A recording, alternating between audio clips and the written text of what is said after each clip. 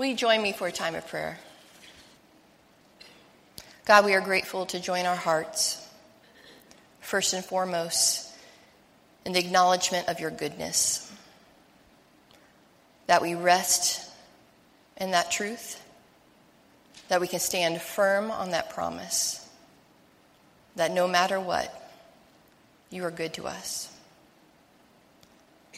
Father, around us and among us, there is so much pain and suffering, some that we know, some that we don't. We come before you praying on behalf of those who are enduring pain, that are experiencing suffering right now. We ask for your presence, for your comfort, for your strength, for your goodness, for your mercy. We lift up those around the world who suffering is a daily experience for them. And we pray that in the midst of that, they will see your truth, they will see your power, and that will give them courage to withstand each day. God, I thank you for this season, a season that calls us to slow down and to not rush towards Easter Sunday, but to sit for a while in the darkness, to linger a little bit in the hard places, and to find that you're there. We pray that you'll bless this time together this morning, this worship service, our Bible study times, our interactions with one another, that you will strengthen us as the church to proclaim your goodness and to go out and to be a part of your kingdom work. We ask this in your name. Amen. Our text this morning come from Old Testament and New Testament. We're going to read a portion from Job, chapter 1, and then also from 1 Peter. And so if you're able, will you stand with me in honor of God's word as we read Job chapter 1, beginning in verse 13. One day, when his sons and daughters were eating and drinking wine in the eldest brother's house, a messenger came to Job and said, "The oxen were plowing, and the donkeys were feeding beside them, and the Sabaeans fell on them and carried them off, and killed the servants with the edge of the sword. I alone have escaped to tell you." And while he was still speaking, another came and said, "The fire of God fell from heaven and burned up the sheep and the servants and consumed them. I alone have escaped to tell you." And while he was still speaking, another came and said, "The Chaldeans formed 3 columns and made a raid on the camels and carried them off and killed the servants with the edge of the sword. I alone have escaped to tell you." While he was still speaking, another came and said, "Your sons and daughters were eating and drinking wine in their eldest brother's house. And suddenly a great wind came across the desert, struck the 4 corners of the house, and it fell on the young people, and they are dead. I alone have escaped to tell you." And then Job rose, tore his robe, shaved his head, and fell on the ground and worshipped. He said, "Naked I came from my mother's womb, and naked shall I return there. The Lord gave, and the Lord has taken away. Blessed be the name of the Lord." In all of this, Job did not sin or charge God with wrongdoing. And from 1 Peter chapter 4, beginning in verse 12. "Beloved, do not be surprised at the fiery ordeal that is taking place among you to test you, as though something strange were happening to you. But rejoice insofar as you are sharing Christ's sufferings, so that you may also be glad and shout for joy when his glory is revealed. If you are reviled for the name of Christ, you are blessed, because the Spirit of glory, which is the Spirit of God, is resting on you.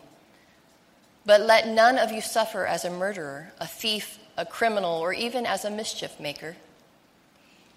Yet if any of you suffers as a Christian, do not consider it a disgrace, but glorify God because you bear this name. For the time has come for judgment to begin with the household of God. If it begins with us, what will be the end for those who do not obey the gospel of God? And if it is hard for the righteous to be saved, what will become of the ungodly and the sinners? Therefore, let those suffering in accordance with God's will entrust themselves to a faithful Creator while continuing to do good. The word of God for the people of God. You may be seated. I hate the dark. I mean, I know we're not supposed to hate, but I strongly dislike the dark. I'm not the biggest fan of the dark. I mean, I've never really liked the dark. Can't think of a time when I have, except maybe when I was trying to see the stars at night, or if it comes in the form of chocolate, and then I'm a fan. Come inside now, it's getting dark.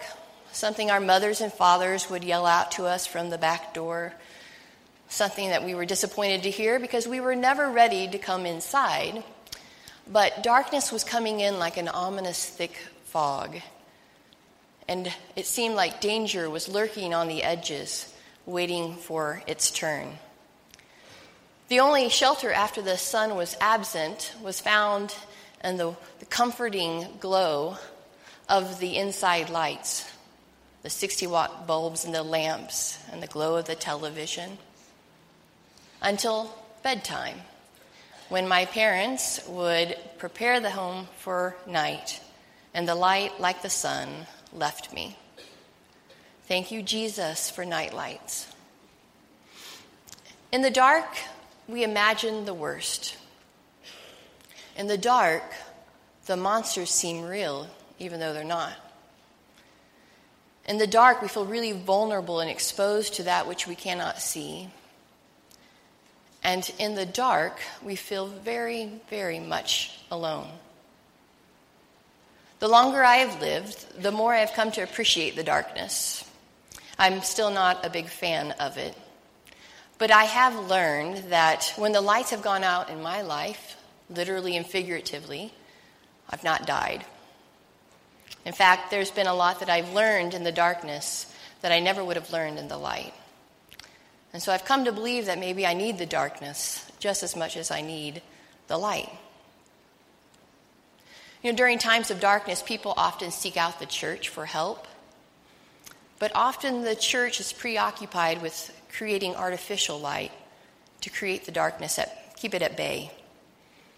And most of us can tell the difference between natural light and artificial light. We aren't fooled. So what if we could sit together for a while in the darkness? What if we can resist filling this place with a fluorescent glare of easy answers and cliches? That's our intent with this new series we're beginning, The Absence of God. To sit with the hard questions, to befriend the dark, to listen and find meaning in the silence, and trust God to be enough. Lent is the perfect season to do this. We began the season this week on Ash Wednesday with a powerful message from Paul Maziza, who preached about persevering in the darkness. And if you missed that sermon, I encourage you to go to our website and listen to it. It was amazing, and an amazing beginning to Lent. Lent is a liturgical season where we are asked to enter the wilderness from which God has apparently fled, where things don't work out so well, where there are happy endings to movies and stories, where the suffering seems to win and the silence of God is deafening. As someone once said, there are no Hallmark cards for Ash Wednesday. Our attention during Lent turns to those whose hopes have been hammered, to those whose hopes have been ripped from their hearts, to those who face the dawn with fear and face dusk with resignation. People like Job. The first chapter of Job describes him as a man honest inside and out, a man of his word who was totally devoted to God and hated evil with a passion. It tells us he was a dad who got up every morning to offer a sacrifice on behalf of his children just in case they had sinned the night before while partying. So this man above reproach, this husband fully devoted to God, this daddy who loved his children sacrificially, has the worst day ever. He experiences wave after wave of heart-crushing news. The scripture says that 3 times while he was still speaking. So like the first round of news about the sheep and the donkeys and the oxen being killed by the Sabaeans wasn't enough, that while that messenger was still relaying the bad news, yet another one comes and says, Job, a fiery presence came and killed off your sheep and your servants. And while that guy is still talking, yet another messenger comes and says, Job, the Chaldeans have come and they've taken your camels and they've killed your servants. And while he was still talking and the room was filled with wailing and disbelief, the last one comes with the final blow. Job, a great wind came and took the lives of all 7 of your children. These children that you prayed for every morning. These children that you gave the best sacrifice every dawn. They're now gone. The unrelenting wave of suffering pounded Job over and over again, and drowning in a sea of pain, he could barely catch his breath. Suffering sometimes seems to know no end. We have a saying about things coming in threes, but many of you could attest, and countless people around the world could testify to the fact that suffering apparently is horrible at math and cannot count, because it is long past 3 and is still going on for so many people. The question, if God is so good, why is there evil or suffering in the world, is a very common question or doubt, probably the number one expressed among believers and unbelievers alike. If God is so good, why is there suffering in the world? If God is so powerful, couldn't he just eliminate suffering? If God is so loving and merciful, wouldn't he just eliminate suffering? So, is it that he can't or that he won't? This question, this doubt has plagued us for thousands of years. And if there were an easy answer to it, it wouldn't be the most expressed doubt or question still today. I mean, it would be one thing if God didn't alleviate the suffering of those who don't believe or those who have pledged their devotion to evil or pain. But even the most righteous among us, people like Job, experience great suffering. Every day we hear news of pain. We wake up to a feed on our phone of breaking news that talks about suffering and unimaginable pain around the world. And then we come here to church and we hear about a loving God. We sing songs about a good, good Father who has a plan for us. And it doesn't seem to match up for a lot of people. Like when your parents would say, and they'd have to punish you for something and say, this hurts me more than it hurts you. No, I don't think so. When I was little and I called my sister that bad name and I got a spanking, I think it hurt me more than it hurt my mom and dad. But the older I've gotten and the wiser I've gotten, I've learned that they were being honest for the most part. You know, now that I've had to discipline with words my niece and nephew, they weren't the only one that ended up in tears at the end. It's hard. It hurts. It's really important for me to stop here and to share with you a concern that I have. My fear is that I'm going to say something this morning, or you're going to hear something this morning, that'll make your personal experience with suffering or pain seem trite. Now, that's the very last thing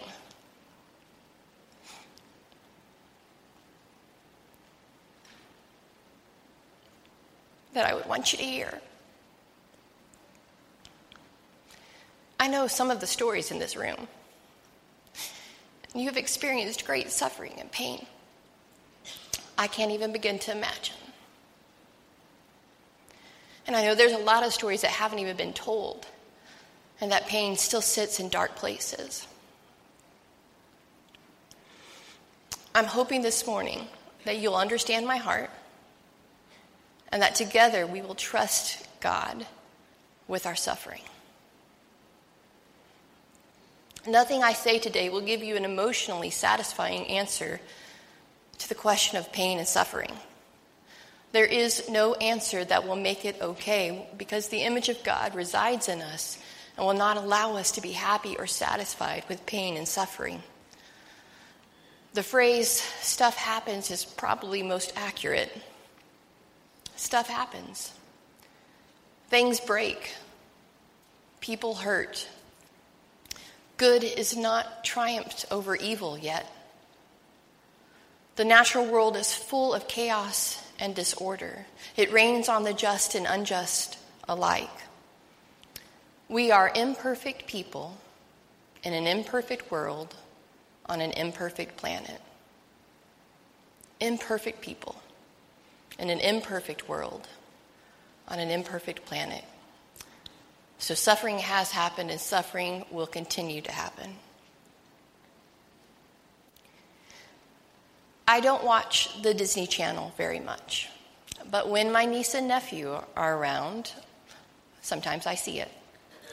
And one time we were on vacation, and we were chilling before going to the pool, and the Disney original movie Descendants came on. And my niece was really into it, so I stayed behind to watch in solidarity, of course. But kind of really got into the story. So I'm here to confess this morning that I've seen the movie 4 to 5 times, and only 2 of those was with my niece. The movie is about the sons and daughters of the famous and infamous Disney characters. So Beauty and the Beast's son, Ben, is the main good guy, and Maleficent's daughter, Mal, is the main bad girl. And to try and give you a synopsis of the whole movie, it's not really possible. But at one point, Mal makes a secret love potion to give to Ben so that he will fall in love with her and she can steal the fairy godmother's magic wand. Are you still with me? Okay. It is really good. So, after that, as Disney would have it, Mal falls in love with Ben. And she decides, I don't want Ben to be tricked into loving me. I want Ben to choose to love me. So there's a big difference. God created a loving world. And in a world where love is capable of meaningful expression and experience would also imply a world in which there's choice. Because if someone tells you they love you, those words mean something because they were freely given. If you learned that someone told you that they loved you because they were forced to, or they were under a magic love potion, they wouldn't mean very much to you, would they? If you want to create a loving world, you must also create a world in which choice can be exercised. And in such a world, there's always the possibility of choosing a course of action that is not loving, but rather one that inflicts pain or sets suffering in motion. Love always involves a choice. So God gave us free will or a choice so we would choose to love him. Unfortunately, we often abuse that free will, and it leads to evil and suffering in our world. God did not create the suffering. Suffering is a result of choice, our choices, humanity's choices. Suffering is a part of a chaotic and disordered world. Job's enemies alternate between earthly enemies, the foreign armies, and heavenly enemies, the lightning and the wind. We can't have a God who gave up controlling so we could choose to love him rather than be coerced, and at the same time have a God who intervenes all the time to prevent evil or bad from happening. We don't get to have it both ways. But this still doesn't answer the question of why God appears to intervene sometimes and at other times remains silent. Why sometimes it feels like my prayers hit a ceiling and others' prayers go to the heavens. I agree with author Philip Yancey, who wrote, I do not doubt that God answers prayers. Rather, I struggle with the inconsistency of those apparent answers. I do not doubt that God answers prayers. Rather, I struggle with the inconsistency of those apparent answers. Whenever I've thought of unanswered prayer, I always have thought of the same scenario. In a hospital room, 2 mothers are praying for their child. Both mothers love their baby.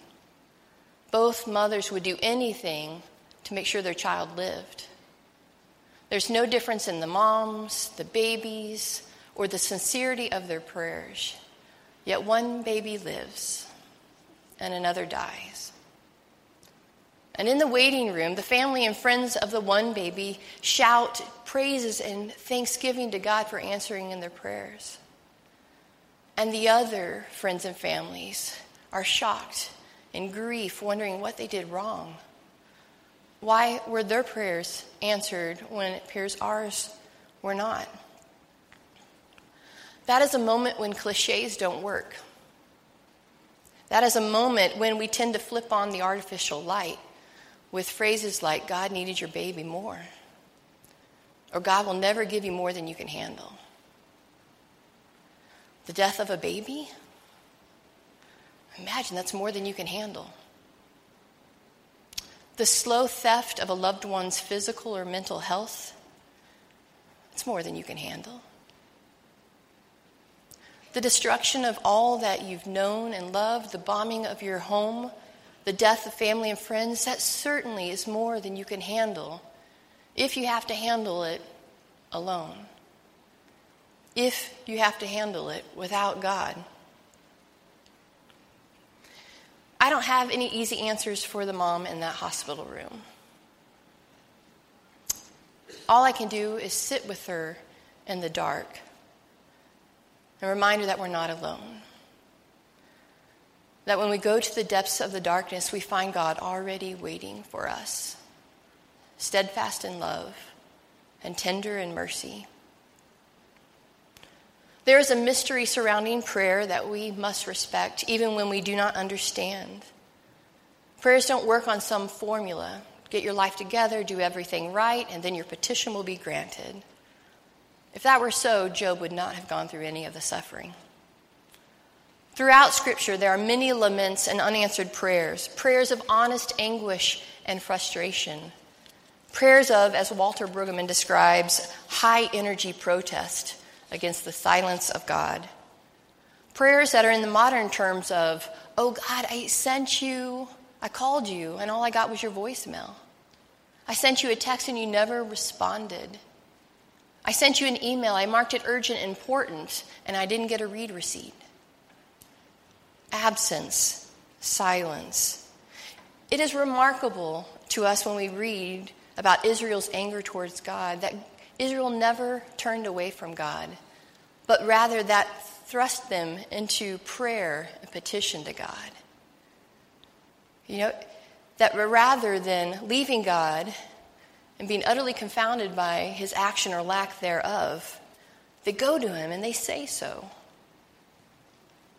Not even Jesus was exempt from unanswered prayer. In Gethsemane, Jesus prays both with the faith of protest and also with the faith of surrender. When we are suffering, or when we see suffering around us, we are tempted to stop trusting God. We look at God through the lens of suffering rather than looking suffering through the lens of God. And what I mean by that is that we are so overwhelmed by the pain that we stop trusting what we know to be true about God. And all we focus is on the circumstances. And then we let the circumstances change what we know to be true about the character of God. No one would have blamed Job for cursing God. Yet verse 22 tells us that in all the pain and all the suffering and all the grief, Job did not sin or charge God with wrongdoing. Instead, he worshiped. Job did not forget, through all the suffering, what the true character was of his God. Even the Psalms, so profuse with laments and suffering and pain, almost always circles back repeatedly to God's faithfulness and goodness. The Apostle Peter reminds us in our New Testament reading today that we shouldn't jump to the conclusion that God isn't working and that he's off the job when life gets difficult. If we suffer because of our obedience to God, then we should be encouraged and count ourselves fortunate to join Christ in his sufferings. Peter is also quick to say that if you're suffering because you broke a law or you're a busybody and creating mischief, well, that's another story. But if you're suffering because of your faithfulness and your obedience to God, it says do not let it overwhelm you. Do not give it a second thought, but rather take it in stride, trusting God that He knows what He's doing, and He will do it. In the end, unanswered prayer brings us into the mystery that silenced Paul. The profound difference between our perspective and God's. For my thoughts are not your thoughts. Neither are your ways my ways, declares the Lord. As the heavens are higher than the earth, so are my ways higher than your ways, and my thoughts than your thoughts. And we don't yet see things clearly. We're squinting in a fog, peering through a mist, but it won't be long before the weather clears and the sun shines bright. We'll see it all then, see it as clearly as God sees us, knowing Him directly just as He knows us. From 1 Corinthians. No person, no matter how spiritual or how wise, can interpret the ways of God, explain one miracle and not another, why an apparent intervention here and not there. Along with the Apostle Paul, we can only wait and trust. Trust God's goodness. Trust God's tender mercies. Trust God's steadfast love. The season of Lent reminds us that we have a Savior who is all too familiar with suffering. That Jesus Himself appeared to feel abandoned and forsaken by God while He hung on the cross. We do not journey into darkness alone or without hope. We can pray to the one who has walked the path before us, to the one who sympathizes with us because He knows what we're experiencing and feeling. He understands that even though our intellect knows that God is good, that sometimes we feel like God has left us. I want to share this poem with you from Terry York. Why have you forsaken me, Jesus cried from Calvary. Psalm of faith and suffering, moaned for lack of songs to sing. When I face my Calvary, do not hide your face from me. Share the pain within my bones. Hear as prayer my silent moans. Private pain, a Job-like friend, knows no end, never leaves me. God of love, is this your plan? Would you not this demon band? Yet, though dimly, still I see one who shares the pain with me. And then, though dark, this hope I claim, Jesus calls me by my name.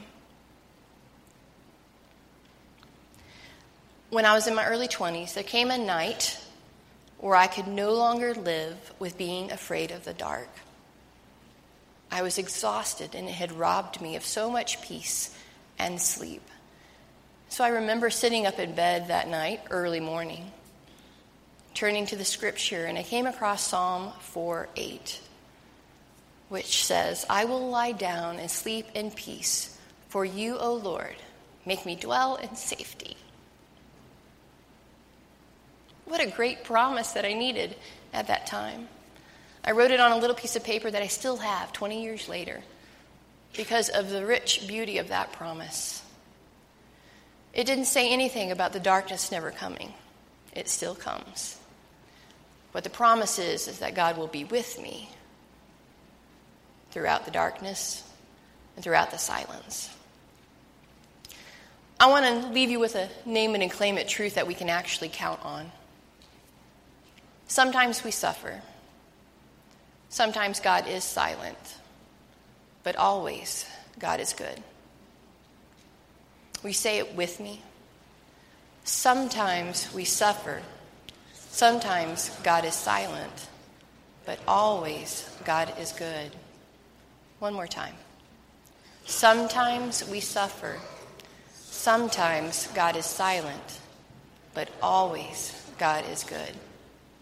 Let's pray. Father, we want to be honest. We know you want us to be honest too. Scripture teaches us, Jesus teaches us that we can be honest with you about our struggles, about our fears, about our anger.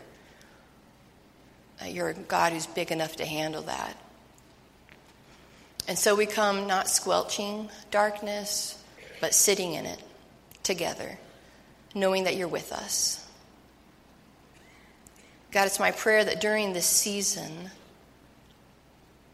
that we are learning to learn things in the dark that we could never learn in the light. That you will open up our hearts and our spirits and our minds to be taught by you, to find you good and faithful through all things. We thank you, God, that you understand. We thank you that Christ has shared in our sufferings and understands what we're going through. We're thankful for that kind of God. We pray, God, that you work in our lives and that you will build in each of us a trust that surpasses all things, a trust in your goodness, that we can lie down and sleep in peace, for you alone make us safe. Amen.